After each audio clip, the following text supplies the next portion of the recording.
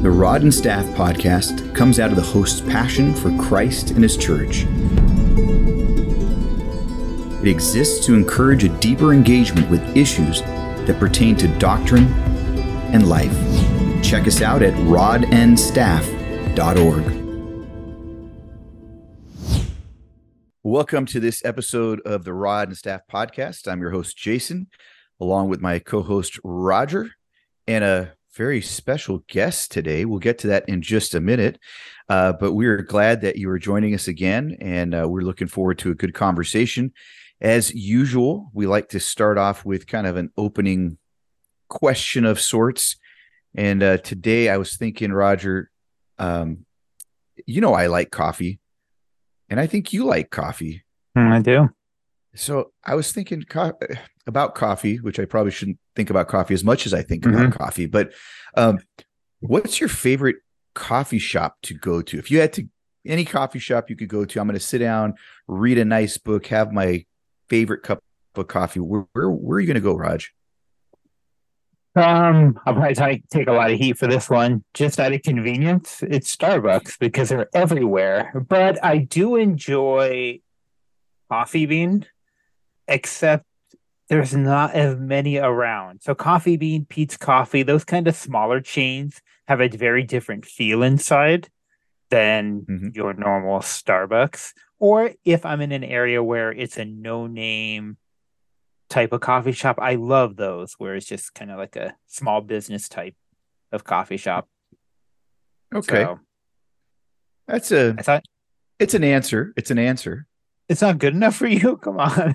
I mean, it's an answer. That I'll just leave it there. But okay. I guess if we want him to answer the question, well, we still won't introduce him. But hey, Big Al, that's what we're going to call you. Alex, if you had first and only time that'll ever be called of me, but I appreciate that. Where would you go and sit and have a cup of coffee and enjoy your favorite book? A math book, I'm sure, but Well, I gotta say that using Roger's criteria, if it's out of convenience, you do have to go with Starbucks, just because you get free refills. So you could spend $2.65, get a tall coffee, stay there for 7 hours, get a lot of coffee for the same price. You've done this, it sounds like. I may have dabbled in their rewards program once or twice before. But if I want a really good cup of coffee, I'd have to say Philz Coffee. Whenever I've gone there, it's always been good. Yeah, you're speaking my language, Alex. You are speaking my language. I don't know if Roger's ever been. Have you ever been to Philz? I've had Philz, but never been to Philz. Oh, you've had Philz, but never been. That's interesting. You had it brewed at home, or someone brought it to you? Yeah, somebody brought it. Yeah, both. Okay. So, but yeah, it's not there. There's not too many locations around me. No, it's a 40-mile drive to go to it. Yeah, it's worth it. It's so worth it. It is, and they brew one cup at a time, man. Come on. I'm with Alex. If I can, I don't necessarily like the environment there because they don't have the same kind of. Starbucks has so much space usually to sit down and study and whatnot. Philz isn't, or at least the ones that I go to don't have that much space and a lot more outdoor seating. But Philz Coffee is worth it. I mean, that's a good cup of coffee. Okay, favorite kind there, Alex? What do you drink? I don't remember the name. I want to say Silken Splendor. Is that the one? That sounds like something that they make. I'm trying to remember what the one I was thinking of is. It'll come to me. Okay. I'll look into it. Look up. Don't get distracted now. It's not that big a deal, but I guess enough about coffee. All right. So really we're here on this episode to not just find out what Alex's favorite coffee shop is, but to get to know Alex a bit. For those that are not from the Mount Bible Church, which is the church that we all attend, Alex is a candidate for eldership, and we were excited about that opportunity. And what we wanted, at least for our congregation and anyone else that's interested, is to get to know Alex a little bit, kind of do an interview of sorts. Now, we know him quite well, but we want others to get to know him get to know his heart, understand a little bit about his background, and kind of what led him here to this point, as we have called on him and asked him to step up as an elder in our church. So with that, Dr. Alex Sherbetyan, why don't you tell us just a little bit about yourself, Alex? So tell us first kind of about your family, where you were born, siblings, just some basics, where you grew up, and then we'll go from there. Yeah, I grew up in Thousand Oaks, California, born and raised. I got one brother. His name is Moses, or Mosi. He's 2 years older than I am. Do we like him? Yeah, we do. Okay, good. Yeah, that's what the script says. Yeah, we like him. That's true. Excellent. Yeah. No, he's like a good him. older brother. He's the kind of older brother that you need, not necessarily the one that you want all the time, but he's a good one to have. I like that answer. I like that. So you grew up in Thousand Oaks, grew up in a believing home, an unbelieving home? Grew up in a believing home. Both parents are Christian, went to church weekly. It was something that we prioritized, being at church every week.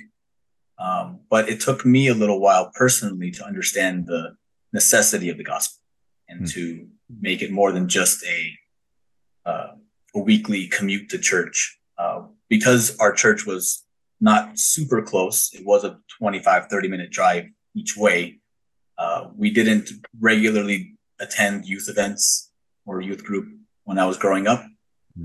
So it really was until I was in college that I started to become more active in the church life, and then serving at various types of church camps allowed me to really see the gospel in its true light and take hold of that faith and by grace understand the necessity of that gospel. Yeah. So you grew up, you were attending regularly, so you're in some sort of either Bible study or in the worship service, you're hearing messages. When do you think, so you're saying maybe in college is when you started to really grasp the gospel, the good news? Yeah, I think for a long time, especially as I was growing up, I was of the mentality to flee from evil.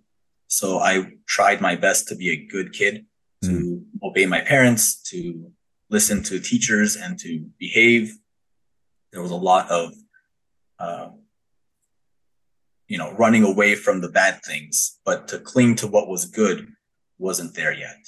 There was no sense to honor God with actions more than just by not doing the bad thing. And, a bit of self-righteousness by doing things that you should do because you want to be good. But it was when I was in college that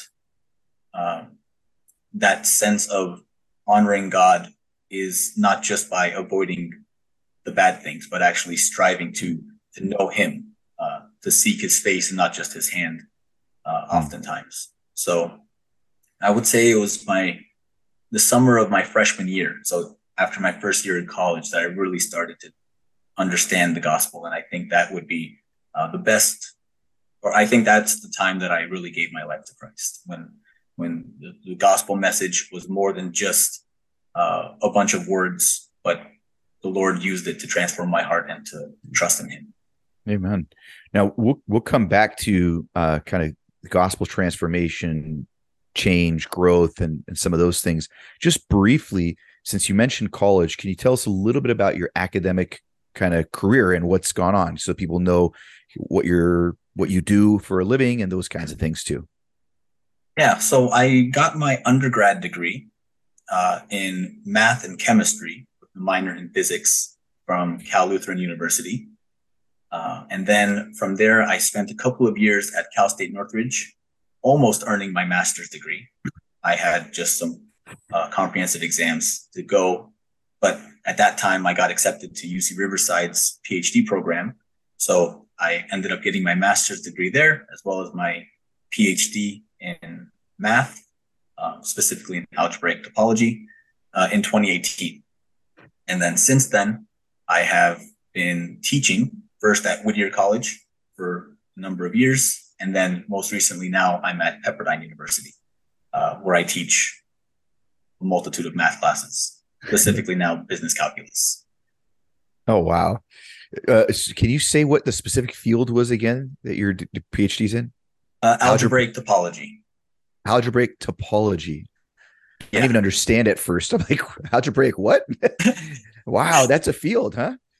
Oh yeah, Topology has to do with, like, I know the word topos having to do with like maps, like that kind of thing, like mapping, or is that about right? What did you do? Map things? Yeah, that's a pretty good way of thinking about it. I mean, topography, topology, they're similar but not the same. Topology is really just understanding shapes. You can kind of think of it in a very layman's terms way of geometry with fewer rules. Huh. So you have a lot more possibility in topology than you would in a geometry class. All right. Now, for all of our math fans out there, you can send in your questions to Alex at so And I welcome all of them. You are definitely a math nerd, but it's a good thing.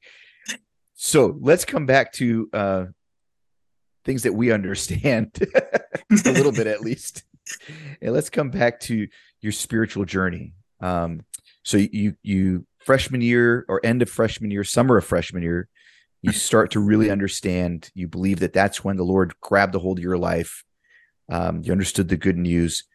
And what happened after that? What's been kind of the steps of discipleship that have taken place in your life? Where have you found kind of the greatest either times or seasons of growth, or things that have been effective in your life? Yeah, for sure. There's been a lot of opportunity for growth since that summer. I think initially when I first became a believer, there was a little bit of time that I just spent in the Word, and I've always had a desire to serve, specifically with youth. And so about a year after that, so the summer after my sophomore year, I began serving as a youth leader at church. And at that time, I was also being discipled by Pastor Haig. And it was a really important time of growth for me at that time as well, just because I had a lot of knowledge, but hadn't been able to put it all together. And so having those kinds of discussions about what it looks like to live a life, as well as to not just cognitively know, but to experientially know the love of God, was important. And that came in really handy right after I finished undergrad, because I had said that I spent a couple of years at Cal State Northridge. And the reason that I was there was because right after I graduated with my undergrad degree, I had applied to PhD programs, but I had not been accepted to any of them. And so it was a very trying time. I didn't really know why I was not able to pursue the PhD immediately. I kind of felt that was where God wanted me to be, but then my circumstances were the opposite. So I remember at that time, I didn't know what to do, but I thought to myself, I should just do the next good thing, the next best thing in my life. So I had already volunteered to serve on a missions trip to Armenia. So I did that. I had committed to serving at a church camp for the summer. So after I came back, I did that. And then it was August, and I didn't really know what I was going to do next. And God providentially opened up a door, allowed me to get into the program at CSUN for their master's program. And then from there, was able to connect with a lot of people who were at CSUN, a lot of people from church that I'm still very close with, that I've been able to bond with well and have been accountability partners for me. And that's all a result of God using circumstances in a way that I would never have designed them. So a lot of the growth that I've experienced has been through those more difficult times where I might not be able to make sense of why things are happening the way that they do.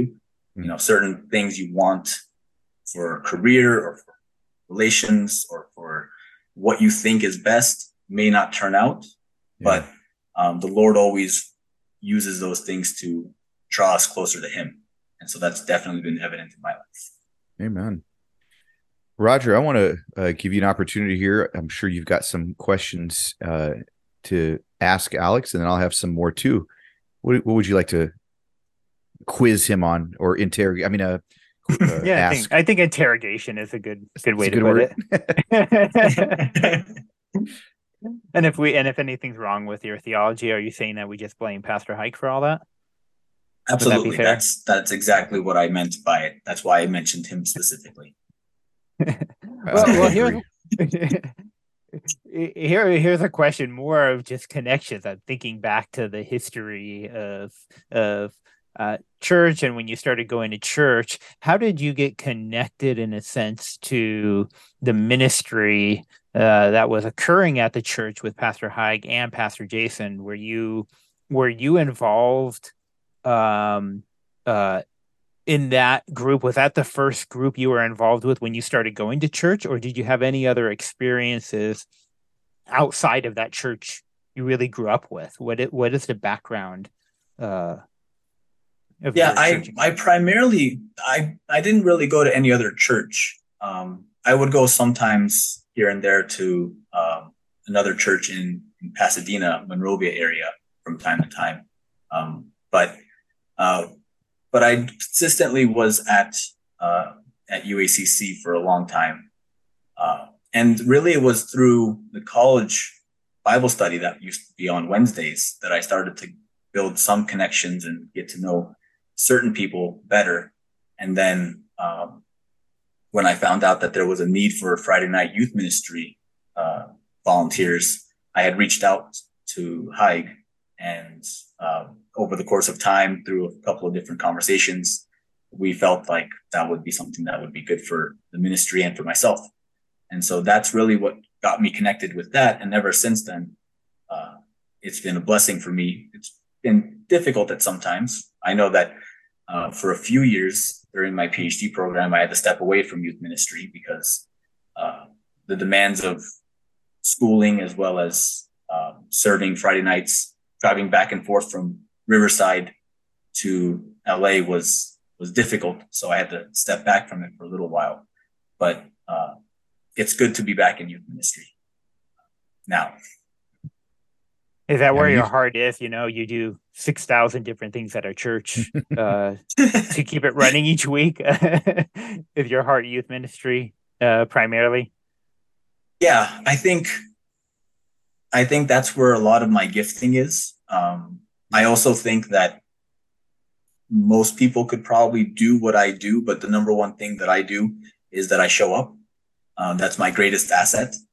But I also think that the Lord has provided me with a skill set and with a desire to reach youth. And I think, especially with that middle school age, the junior high age, there's a good blend of being able to be goofy and talk about silly things, but then also to have really serious and deep conversations because they're thinking through a lot of things. And just being able to have those kinds of conversations with you, knowing that a lot of those types of questions I've thought through, and it's not good to think through those things by yourself because your mind can wander and you can definitely fall on the wrong end of a lot of different thoughts and kind of become too overwhelmed by it. But being able to process things through dialogue, I think, helps the youth. And it's something that I think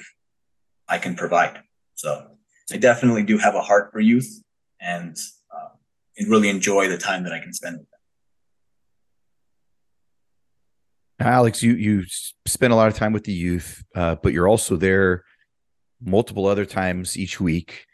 And this is not to make you blush or give you a big head or anything, but to say that, you know, there's a commitment level that you have shown over these many, many years of ministry that have really been one of the things that have caused the elders of the church to look to you and say, "Hey, we believe that it would be good for the church to add you to our board because we believe that you have the qualifications and the heart to shepherd."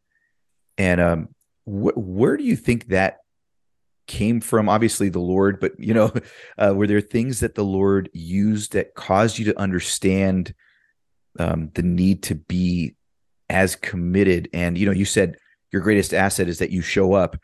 You show up all the time. Yeah, that's that's an asset. But where did you see it?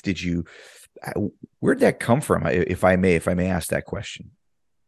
Yeah, I mean, I think ultimately people will always do what they desire most and what they find most valuable. And for me, I think the gospel is the most important thing. So whatever I could do to facilitate the message of the gospel being spread, whether it's by me showing up and leading a discussion group for Bible study, or if it's to lead youth group, or if it's to make sure that the audio and the video are in place for the live stream or for the in-house worship. All of those things are just so that the gospel message is as clear as possible. And I think when you are able to recognize just how beautiful that gospel message is, and you can recount in your own life what transformation has happened, then you want as many people to hear it as possible. And whatever means by which you can spread that gospel, you want to be a part of. And so I know my own limitations. I know that I can't be in all places at all times. And the count is definitely not 6,000 things that I do at church. It's less, but it's really just a matter of being able to recognize just how important church life should be. A lot of times we talk about what we want to kind of leave, like as we're going through life, what people want to be remembered for. And for me, I really want to be someone who allowed people to hear the gospel. That's my greatest purpose, I think. There's just a desire for me to put away all distractions and allow for the gospel to shine. And so recognizing it in my own life, as feeble as it may be, God has been able to use things in my life to lead to discussions about the gospel. And so if it's making sure that the sound is not too loud, that's another way that the sermon and the worship can be used to bring worship to God. Yeah, amen. I really appreciate that answer, and I see that reality. What we find most important is what we're going to spend our time doing, and there's really nothing more important than the good news of what Christ has done for us. And so, really appreciate that. Roger, any other direction that you want to take the questions in? Because I got some areas, but I want to give you a chance here. I think the question on everybody's mind: why math? Now, as you did a PhD in math, I haven't met many people who have gone that far in education and math, and you have. What piqued your interest? When did you find that was a path you wanted to take? You talked about how you had other science disciplines, the chemistry and the physics, in your background, but what was it with math that you thought, I want to keep pursuing a greater and greater understanding of it? Yeah, honestly, I knew that I wanted to go into teaching before I knew I wanted to go into math specifically. When I started off my undergrad experience, I didn't really know if I wanted to teach or what I wanted to do, but I knew I wanted to do something in the sciences or in the mathy sense of life. But then as I got into more tutoring experience and being able to explain things, I knew that I wanted to go into teaching. And math, honestly, is the easiest subject to teach because math just continues to build upon itself, especially early on as you're doing algebra and geometry and bleeding into pre-calculus and calculus. There's a lot of development it's a lot of scaffolding. You're just building upon yourself. And the double benefit, I suppose, to going into math is that a lot of people struggle with it. And so there's been a lot of opportunity for me to interact with people that I probably wouldn't have interacted with otherwise, just because they had a need to understand something in their math class and I happened to be around and could explain it. And then through that, you can develop relationships and grow friendships through that. And so it's been also a good ministry tool to be able to do math, because a lot of times people are very scared of math. They just don't think that they can do it. But once you're able to break it down and to remind them of what they really know, then they get better at it and they can kind of develop a bit of confidence moving forward about how to think and how best to answer those kinds of questions. Now, I've watched. No, go just ahead. Gonna say, I've watched you do that and watched you be with some of the youth as you're just helping them, but it's building that relationship using all that God has gifted you with to serve in the church. It's using your talents and your gifting to serve the Lord in many different ways, and that's what we're called to do. We steward what we have, and so it's been great to watch you do that. Yeah, and it's really a blessing to be able to interact in that way as well, because people, especially when you're learning a subject that you're not confident in, initially they'll be very hesitant to say what they don't understand. Oftentimes I'll ask a question and they'll try to do all the math in their head, and I have to remind them to write it down. And just being vulnerable with the fact that you don't know this topic initially is fine. You're just going to have to work through it. And then when they can kind of bring down that wall of it's okay to not know everything all the time, I think it also lends to other conversations later when they're also feeling like they don't have all the answers, but they're willing to at least open up that door of, let's start a discussion about this because I have questions on it and I don't know how to resolve these things. Yeah, it's been tremendous to watch you use that gift as an opportunity to, be a safe place for these young people, to a safe place to mess up, because you're not a threatening person, Alex. You're very approachable. People know that you're not going to laugh at them. You're not going to harm them. You're there to care and support them. And I think everyone knows that. And praise the Lord for that, both in math and then also in the many conversations you get to have with these young people about the scriptures, about apologetics. There's a certain credibility you have as someone who's in the academic world, who is in a world that is highly secularized, and so often against the things of God. And then you've got this guy who's excelled at the highest levels of academia and loves Jesus. And that's a huge thing. How have you felt any pressure in the academic world, or how have you found opportunity to shine the light of Christ, whether through your studies in the faculty kind of arena? What's that been like for you?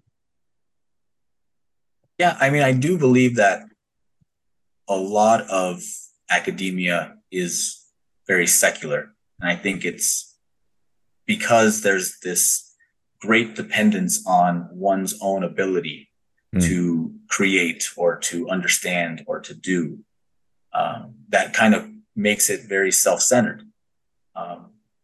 Now, at the same time, being able to teach at Pepperdine, one of the important quotes that I remember hearing early on in our orientation time was a quote by George Pepperdine, where he said that to train a man's mind, but not his heart, is to create a very dangerous man.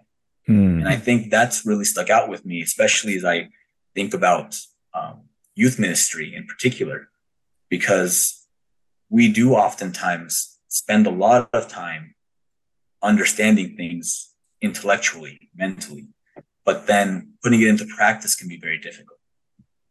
And that's just as a professor myself. Oftentimes, it's difficult to detach yourself, or it's difficult to put yourself in the situation of your students, when it's easy to detach and to just make it all about rules or all about following whatever your syllabus says. And there's benefit to doing that.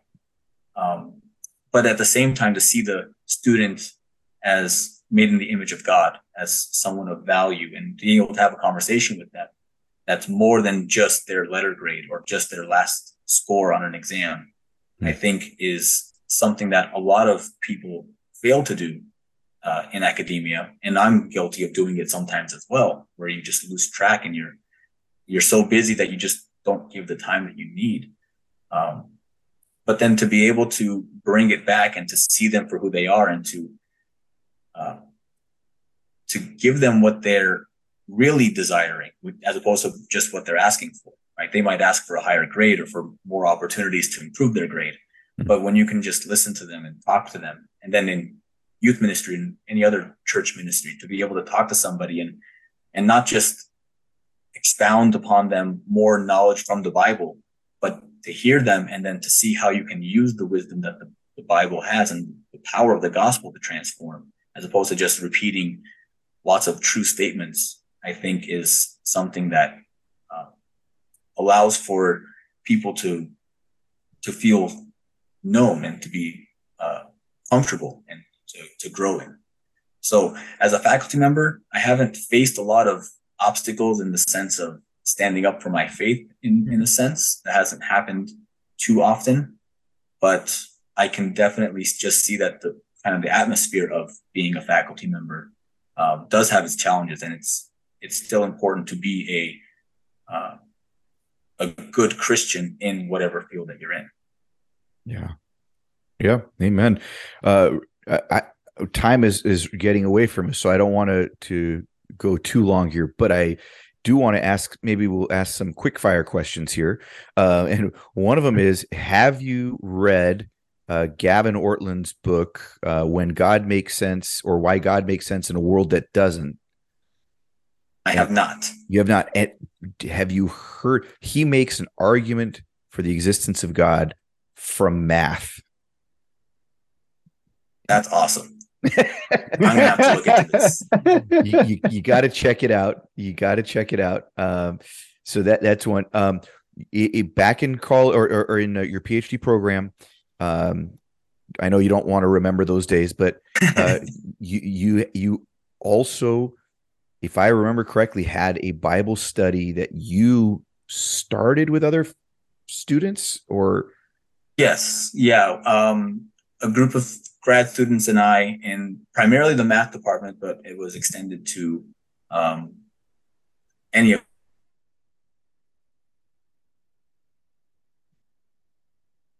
And we would go through a book of the Bible. So in particular, we went through Romans, and we spent a lot of time talking through the implications and discussing what God's word has to say. And Romans obviously is a pretty quick read, and it's very simple to just skim over and get the full sense of everything that's happening. Really easy book. Yeah. Very easy book. No, but it led to some really great discussions.